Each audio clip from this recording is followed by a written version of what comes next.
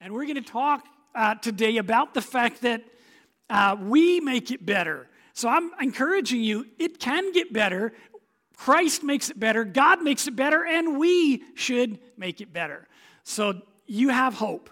Don't allow depression to set in. Just don't. Not because we're so amazing. Or our faith and trust is not ever to be put in people anyhow. So if your faith and trust has been in the government or politicians, you could get depressed right now. Just don't go there. Your faith and trust should be in Him. He's the King of kings and Lord of lords. Jesus is the one we put our trust in. All right, well, I'm going to get to the message in just a bit, but I'd like to pray here just for a second. So, Lord, I thank you for your word. I thank you that it's real and powerful, that it changes lives, that it causes people to be made new. I thank you there is no worry, there's no fear that can take us. And Lord, as we go into today's word, I thank you, you fill us to overflowing in Jesus' name. Amen. All right, so right before I start, why don't you turn to a few different people and tell them God's got you, okay? Tell them God's got you. And if God's got you, you do not have to worry. He's got you in His big, strong arms. He's got you. Woo! All right. So today we're actually looking at one of our culture code again, and it's kind of surprising me how God is just using it and fitting it in as we go through life here. But we're on number 7. We make it better. We continually improve what we have and what we do.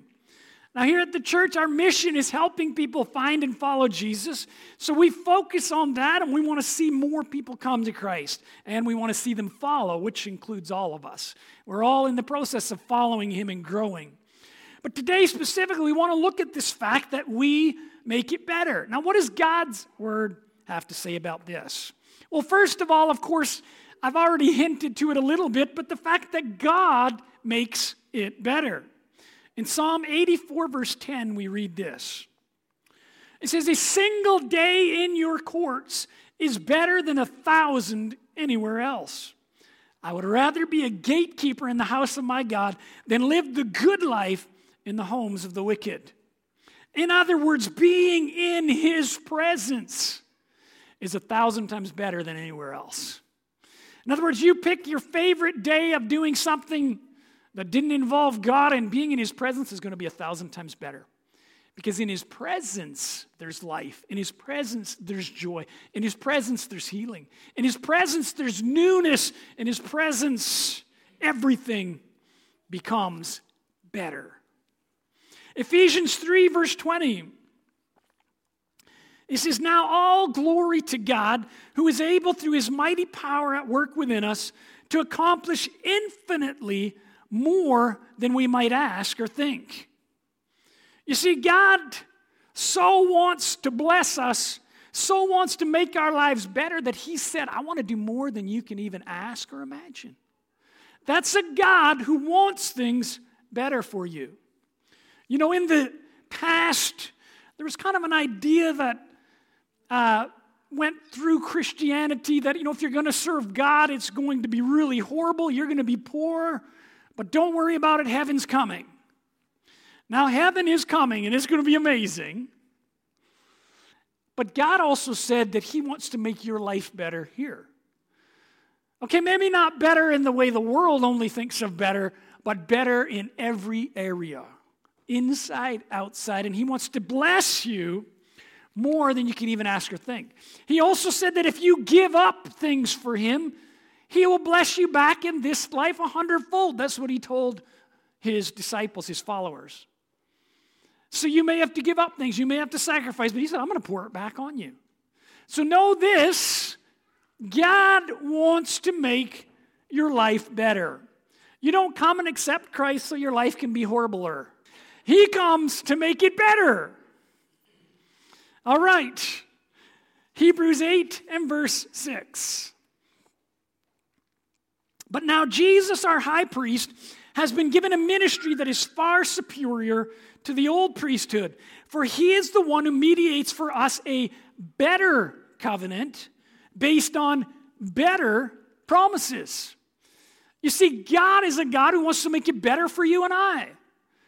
You see, he brought in the old covenant to his people. He always had in mind that he would do something better, but he brought that in, and they sacrificed sheep and goats and turtle doves, and they had to follow these specific guidelines and do things a certain way to cover sin. But you know what? He realized people really can't do this. Some of the religious people made it look like they were doing it on the outside, but inside they weren't. And he said, I'm going to give them a better covenant. Not because God lacks, because he wanted to make it better for us. I'm going to give them a covenant that is going to be my son dying on a cross for them and forgiving them, for all they have to do is receive it. And then I'm going to put my Holy Spirit in them so they'll know right from wrong, and it will be easy. Okay, maybe not always easy, but they will know. And God said, I'm going to give them something better. A better covenant, better promises. You see, God makes it better. But not only God makes it better, we read in our Bibles in the Old Testament about God's people making it better. In 2 Samuel chapter 7, verse 1 and 3, it says, when King David was settled in his palace and the Lord had given him rest from all the surrounding enemies, the king summoned Nathan the prophet. Look, David said, I'm living in a beautiful cedar palace, but the ark of God is out there in a tent. And Nathan replied to the king, go ahead and do whatever you have in mind, for the Lord is with you. Now we know that later that night, God spoke to Nathan the prophet and said, you need to go back and talk to David, because actually I'm not going to let David build the temple. And he actually says, you know, I'm God, I don't actually need a tent or a house or temple. But he said, okay, I'm going to let a temple be built, but not David. It's going to be his son. And so Nathan comes back and tells David this, but also God promised David, I'm going to give your son build it, and also, just so you know, David, I'm going to let your line continue forever. And we know that Jesus comes through the line of David, and of course, he is King of Kings forever. So he tells David this, and David has a heart to make it better. Because you see, here God is saying to David, you can't do it. I'm going to have somebody else do it. Now, David could have got all upset about that, couldn't he? What? I want to be the guy. It was my idea. How come I can't be the guy? You know, they're going to forever call it Solomon's temple, not David's. But David knew it wasn't about him. And he had an attitude that says, I'm going to make it better. So you know what he did? He said, okay, God, you said I couldn't build it, but you didn't say I couldn't provide everything needed for it. And so he spends years collecting gold, silver. And I'm going to just read it to you in 1 Chronicles 29, 1-2. 1 Chronicles 29, 1-2. Then King David turned to the entire assembly and said, my son Solomon, whom God has clearly chosen as the next king of Israel, is still young and inexperienced. The work ahead of him is enormous. For the temple he will build is not for mere mortals, it's for the Lord God himself. Using every resource at my command, I have gathered as much as I could for building the temple of my God. Now there is enough gold, silver, bronze, iron, and wood, as well as great quantities of onyx, other precious stones, costly jewels, and all kinds of fine stone and marble. David provides everything he possibly could with all his might to make it better. What an attitude. He could have in his mind just, fine. You want him to do it, then I'm not doing nothing. I'm just going to sit here and pout because you didn't choose me. But no, his attitude is, okay, no problem. You don't want me to build it because there was blood on his hands, God said. Okay, I won't. But I'm going to find everything needed for it. But he didn't stop there. If you read in the previous chapter, if you're somebody who likes to go and check these out, read in the previous chapter, not only did he provide for it, but it said that he went to God, and God gave him the plans of how to build every part of it. So now he's giving God glory. God gives him the plans. He writes down the plans of how to build the Ark of the Covenant, the cherubims, all those things for this new temple. This is how you're going to build it. This is what you're going to put in it. He writes them all down, and he hands them all to his son. What a heart to make it better. Okay, God, you said I couldn't build it, but you didn't say I couldn't ask you for all the plans and all the directions, and I'm going to spend my life getting it ready for somebody else to get the credit. Now, that's an attitude that says I'm going to make it better no matter what. The heart of David to make it better. We know that he himself, it says, gave over $7 billion worth of gold and silver for that temple. Pretty much, it sounds like he gave his life savings that he had worked up to, and it was all for that. What a heart. What a heart to make it better. Of course, David wasn't the only one in the Old Testament who wanted to make it better. 2 Chronicles 24 and verse 12 to 13. This is the story of King Josiah. He's a young king, but he rules for a few years. And Josiah says to the Levites and priests, we need to repair this temple. Because you see, there was a wicked lady who had caused it to be broken down, and they took things out of it and used it for false gods. So it was in really bad repair. And he goes to the Levites and priests and says, you need to collect the temple tax that Moses set up so that, that this temple can be repaired. And he tells the priests, so go ahead, collect it from the people, and do it quickly. That's what the king tells them. And in the next verse, it says, but the priests didn't do it quickly. As a matter of fact, they didn't do anything. And Josiah comes to them and says, how come you haven't collected anything and fixed the temple? It doesn't actually tell us what their excuse was, but he said to them, well, here's what I want you to do now instead then.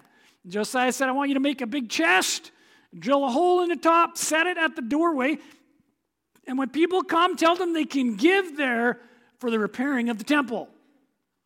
And so they did that, and it said the people were excited about that, and they gave, and they filled the big chest up, they emptied it out, they filled it up, they emptied it out, they filled it up, they emptied it out. And then it said that they gave the money to the workers. But that's where we can read. Okay, let's read what it says. 2 Chronicles 24:12. The king and Jehoiada gave the money to the construction supervisors who hired masons and carpenters to restore the temple of the Lord. They also hired metal workers who made articles of iron and bronze for the Lord's temple. The men in charge of the renovation worked hard and made steady progress. They restored the temple of God according to its original design and strengthened it, or made it better. You see, God's people make things better, not worse. I don't know, is there any people here, you're a fixer? You like to fix things. Or you work at a job where you fix things. Well, if you're a true fixer, when you fix something, you don't just patch it together, you make it better. Because you don't want it to break down the exact same way. A true fixer says, okay, this has been breaking here a couple times. We're going to strengthen this. We're going to put more metal. We're going to weld it in. Or we're going to bolt it. Whatever it takes. True fixers make it better. And there's something that feels awesome when you do that. It's like, whoo, this ain't breaking again. Is there any people here who have that? You're a fixer and you like to do that? It's important. And it's an awesome thing to make it better. There were some other men in the Bible as well that we read about in Daniel chapter 1, 19 to 20. Daniel chapter 1, 19 to 20. It says, then the king interviewed them, and among them all none was found like Daniel, Hananiah, Mishael, and Azariah. Therefore they served before the king. And in all matters of wisdom and understanding about which the king examined them, he found them 10 times better than all the magicians and astrologers who were in all his realm. Now here he's talking about Daniel, He's talking about Shadrach, Meshach, and Abednego. If you're wondering who the other three were, that was just their original names, and then the king gave them new names. So he's talking about these 4 young men, and he says they were 10 times better than anyone else in wisdom and knowledge. In other words, they served and they made it better. But you see, the interesting thing is they were all 4 of them slaves. They'd been stolen from their homeland. This king that they were serving had sent armies who destroyed their homes, probably killed people they knew, maybe even people in their own family, took them slaves, and has them stand before him and says, okay, now let's see what you can do. And they choose to make it 10 times better. Now that's a good attitude. Well, I'd make things better at my job if I didn't have this boss, or some of those guys I work with are terrible, so I'm not gonna. Really? My Bible says God's people make it better. My Bible says God's people should be 10 times better. Woo, I like that. If you choose to live life with that kind of attitude, I can tell you this, your life's going to be better. Because making things better and people better and situations better feels awesome. And it's the way to live as a Christian. You see, God actually told his people who had been taken captive, you pray for the place where you are. And by praying for that place and praying for its peace, that same peace comes on you. If you're in a job that you don't really like right now, you start praying for it. You start praying for it to be blessed. You start praying for it to have good employees. You start praying for bosses. You start praying for it, and you make it better. And guess what? You get to enjoy in what's better. So we make it better. God's people made it better. Of course, we know that Christ himself came to make people's lives better, and of course, their eternity better. In Luke chapter 4, 17 to 21, we read about Christ in the temple, and he's about to read from Old Testament scripture. And it says in verse 17, he was handed the book of the prophet Isaiah, and when he had opened the book, he found the place where it was written, the Spirit of the Lord is upon me because he has anointed me to preach the gospel to the poor. He has sent me to heal the brokenhearted, to proclaim liberty to the captives and recovering of sight to the blind, to set at liberty those who are oppressed, to proclaim the acceptable year of the Lord. And then he closed the book, and he gave it back to the attendant and sat down, and the eyes of all who were in the synagogue were fixed on him. And he began to say to them, today this scripture is fulfilled in your hearing. You see, Christ came to make it better. He came to set captives free, to heal broken hearts, to cause blind people to have their sight, to preach good news to the poor. What's good news to the poor? My God's going to meet all your needs according to his riches and glory. There's going to be more than enough. You see, Jesus came to make it better. Let me read you another one. Acts 10, verse 38. It's kind of a summary of what Jesus did in one verse. And it says, and you know that God anointed Jesus of Nazareth with the Holy Spirit and with power. Then Jesus went around doing good and healing all who were oppressed by the devil, for God was with him. Jesus went about doing good, making people's lives better. And how about John 10, verse 10? Maybe one that some of you have memorized. The thief comes to steal, kill, and destroy, but I have come that you might have life and have it more abundantly. Christ has come to give you life and life more abundantly. He's come to make you better. You know, interesting as I talk about this, God wants to make our lives better. He wants to make us people who make it better. But here's the thing. God's goodness and blessings come when we believe. When we believe that that's who he is and that's what he wants. Because you see, if we don't believe it, we don't receive it. If you're believing for it to get worse, for you, it's going to get worse. Don't say that. I've read it. He said the things you believe and speak, that's what you receive. If you believe, it's going to be terrible next week, you're going to have a terrible week. If you go to work in the morning and all you can do is run through your mind how horrible it's going to be working with that guy, you're going to have a miserable day with that guy. But you can choose to believe for it to be better. You see, we need to believe that God has something amazing for us. We need to believe, and then we speak different and we act different. You need to believe. You see, in God's kingdom, we should never have the statement, it's good enough. It's good enough the way it is. Those brakes on the truck are kind of wore down. They're good enough.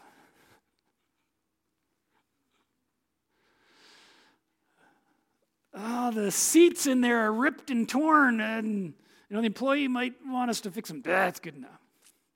I don't know who's got trucks. I'm not picking on you. This is just stuff that comes to my mind while I'm talking. Or, that rug is stained, and we should probably get new flooring. That's good enough. There's yellow stains at the bottom of the toilets, and we should probably replace those tiles because it doesn't come out anymore. It's good enough. We should not use the term "it's good enough" in God's house. God says He wants to make it better. And God wants us to make it better. You should not say your marriage is good enough the way it is.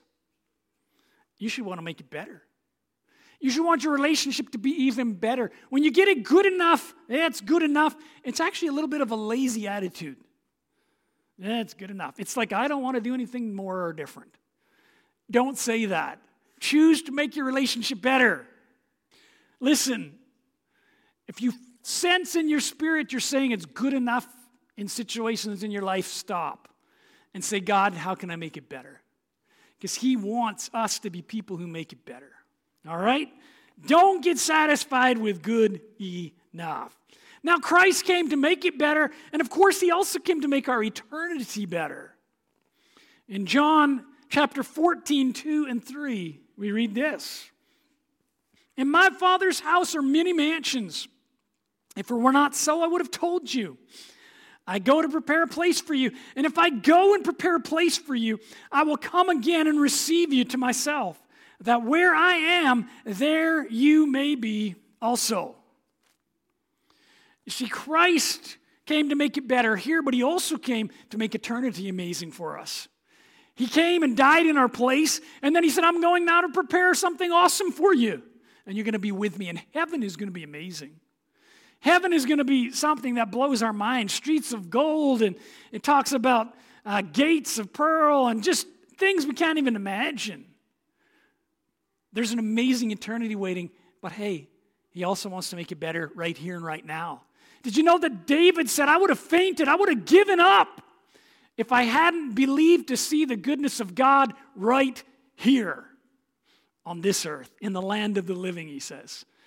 You can believe to see God's goodness now. You can believe to see God's goodness tomorrow, because His goodness does not hinge on politicians or governments. His goodness hinges on who He is, and He's good. Woo, I felt that. Maybe I should say that again. His goodness hinges on who He is, and He's good.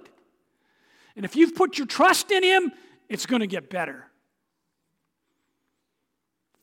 Oh, yes, He's good. I think of believing for it to be better.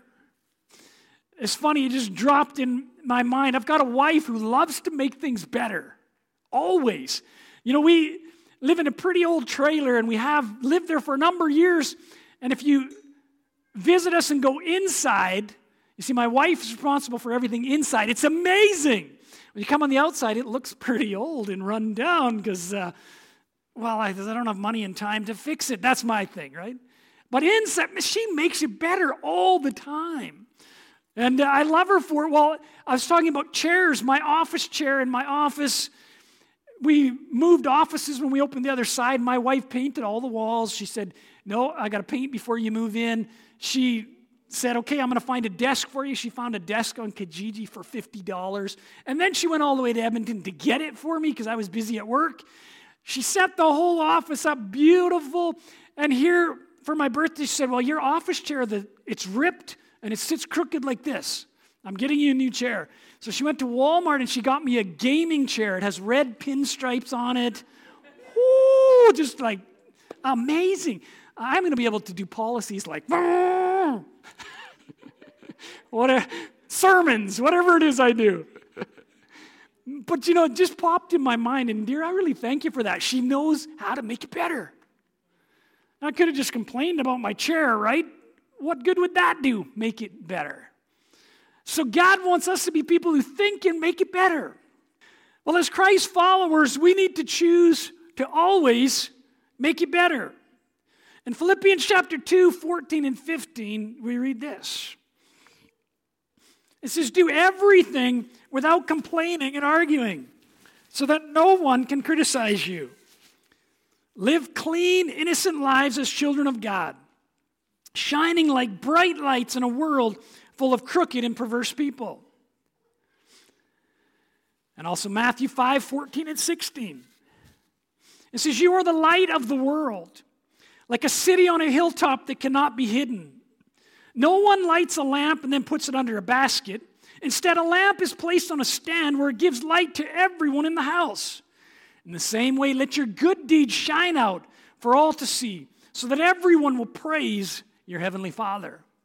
You see, you and I are called to shine. We are called to make you better.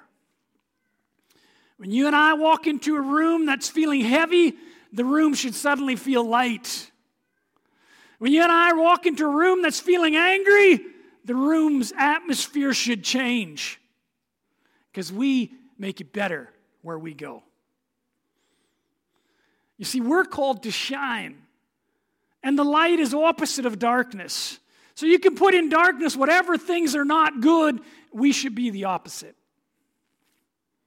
If you walk into a room where there's depression, people should start laughing before you leave, because you're light. You have the love of Jesus and you have the Holy Spirit in you. It should change the room you go into. You see, the things we say and do are how we give light. Okay?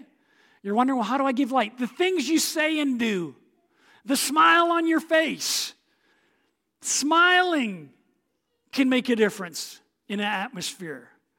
The things you say, the things you do. Did you know that if you continually say things that are discouraging and negative, you actually bring those things and you bring darkness rather than light? Because what you say really shows what you believe. For example, if you say, you get a little pain here or a little pain here, and the first thing that you say and think is, oh, I must be sick. I need to go to the doctor. And then you go to the doctor, and the doctor says you're fine. I need to see a specialist because I'm sick. And you go to another specialist. I need to see another specialist. Listen, if you continually speak that you're sick, that there's something wrong, there's going to be something wrong eventually. You draw it in. You open the door for it. You see, my Bible says that God's the God that heals us. It says no plague should come near our dwelling, but we can open the door for it if we're not aware. And we open the door for sickness by what we say and how we act. Okay? So, don't open the door for it. Now, maybe you're in a situation where the door was open for it. Well, now you open the door again and you kick it out. You do that with what you say and what you believe. Sickness, you have no right to be in my house. Sickness, you have no right to be in my body. This pain I'm feeling, whatever it is leaving in Jesus' name. But if instead you're like, oh my goodness, my nose is runny. Oh, I must be terribly ill. I can't believe it. I need to go get a whole bunch of tests, and oh no. Or you could be like me and be like, okay, when I look down, I have really big sinuses, and gravity helps clean them out. I can't help it. But I am not sick. I'm healthy. Why am I healthy? Because He's the God that brings me health. My hand is in His. My trust is in Him. Oh, that is the right place to put your trust. You know, I love doctors, and we have a doctor who attends here from time to time when he's not too busy or quarantined or whatever happens. But I'll tell you, the doctor of doctors is Jesus. And my trust goes in Him every time. You know, when my wife and I were expecting with Evangeline, we got the test that my wife's pregnant. A few months in, we go to the doctor, and they do some other tests, and they find this. I didn't know what they found. I can't remember how you say it, but the doctor got really scared. We found this in the blood test. He said, if this is in the blood test, there's a possibility that the blood from the husband and your blood will kill this baby in the womb. You've got to go to Edmonton immediately. You've got to go to Edmonton immediately and see a specialist. And we walked out of the doctor's office.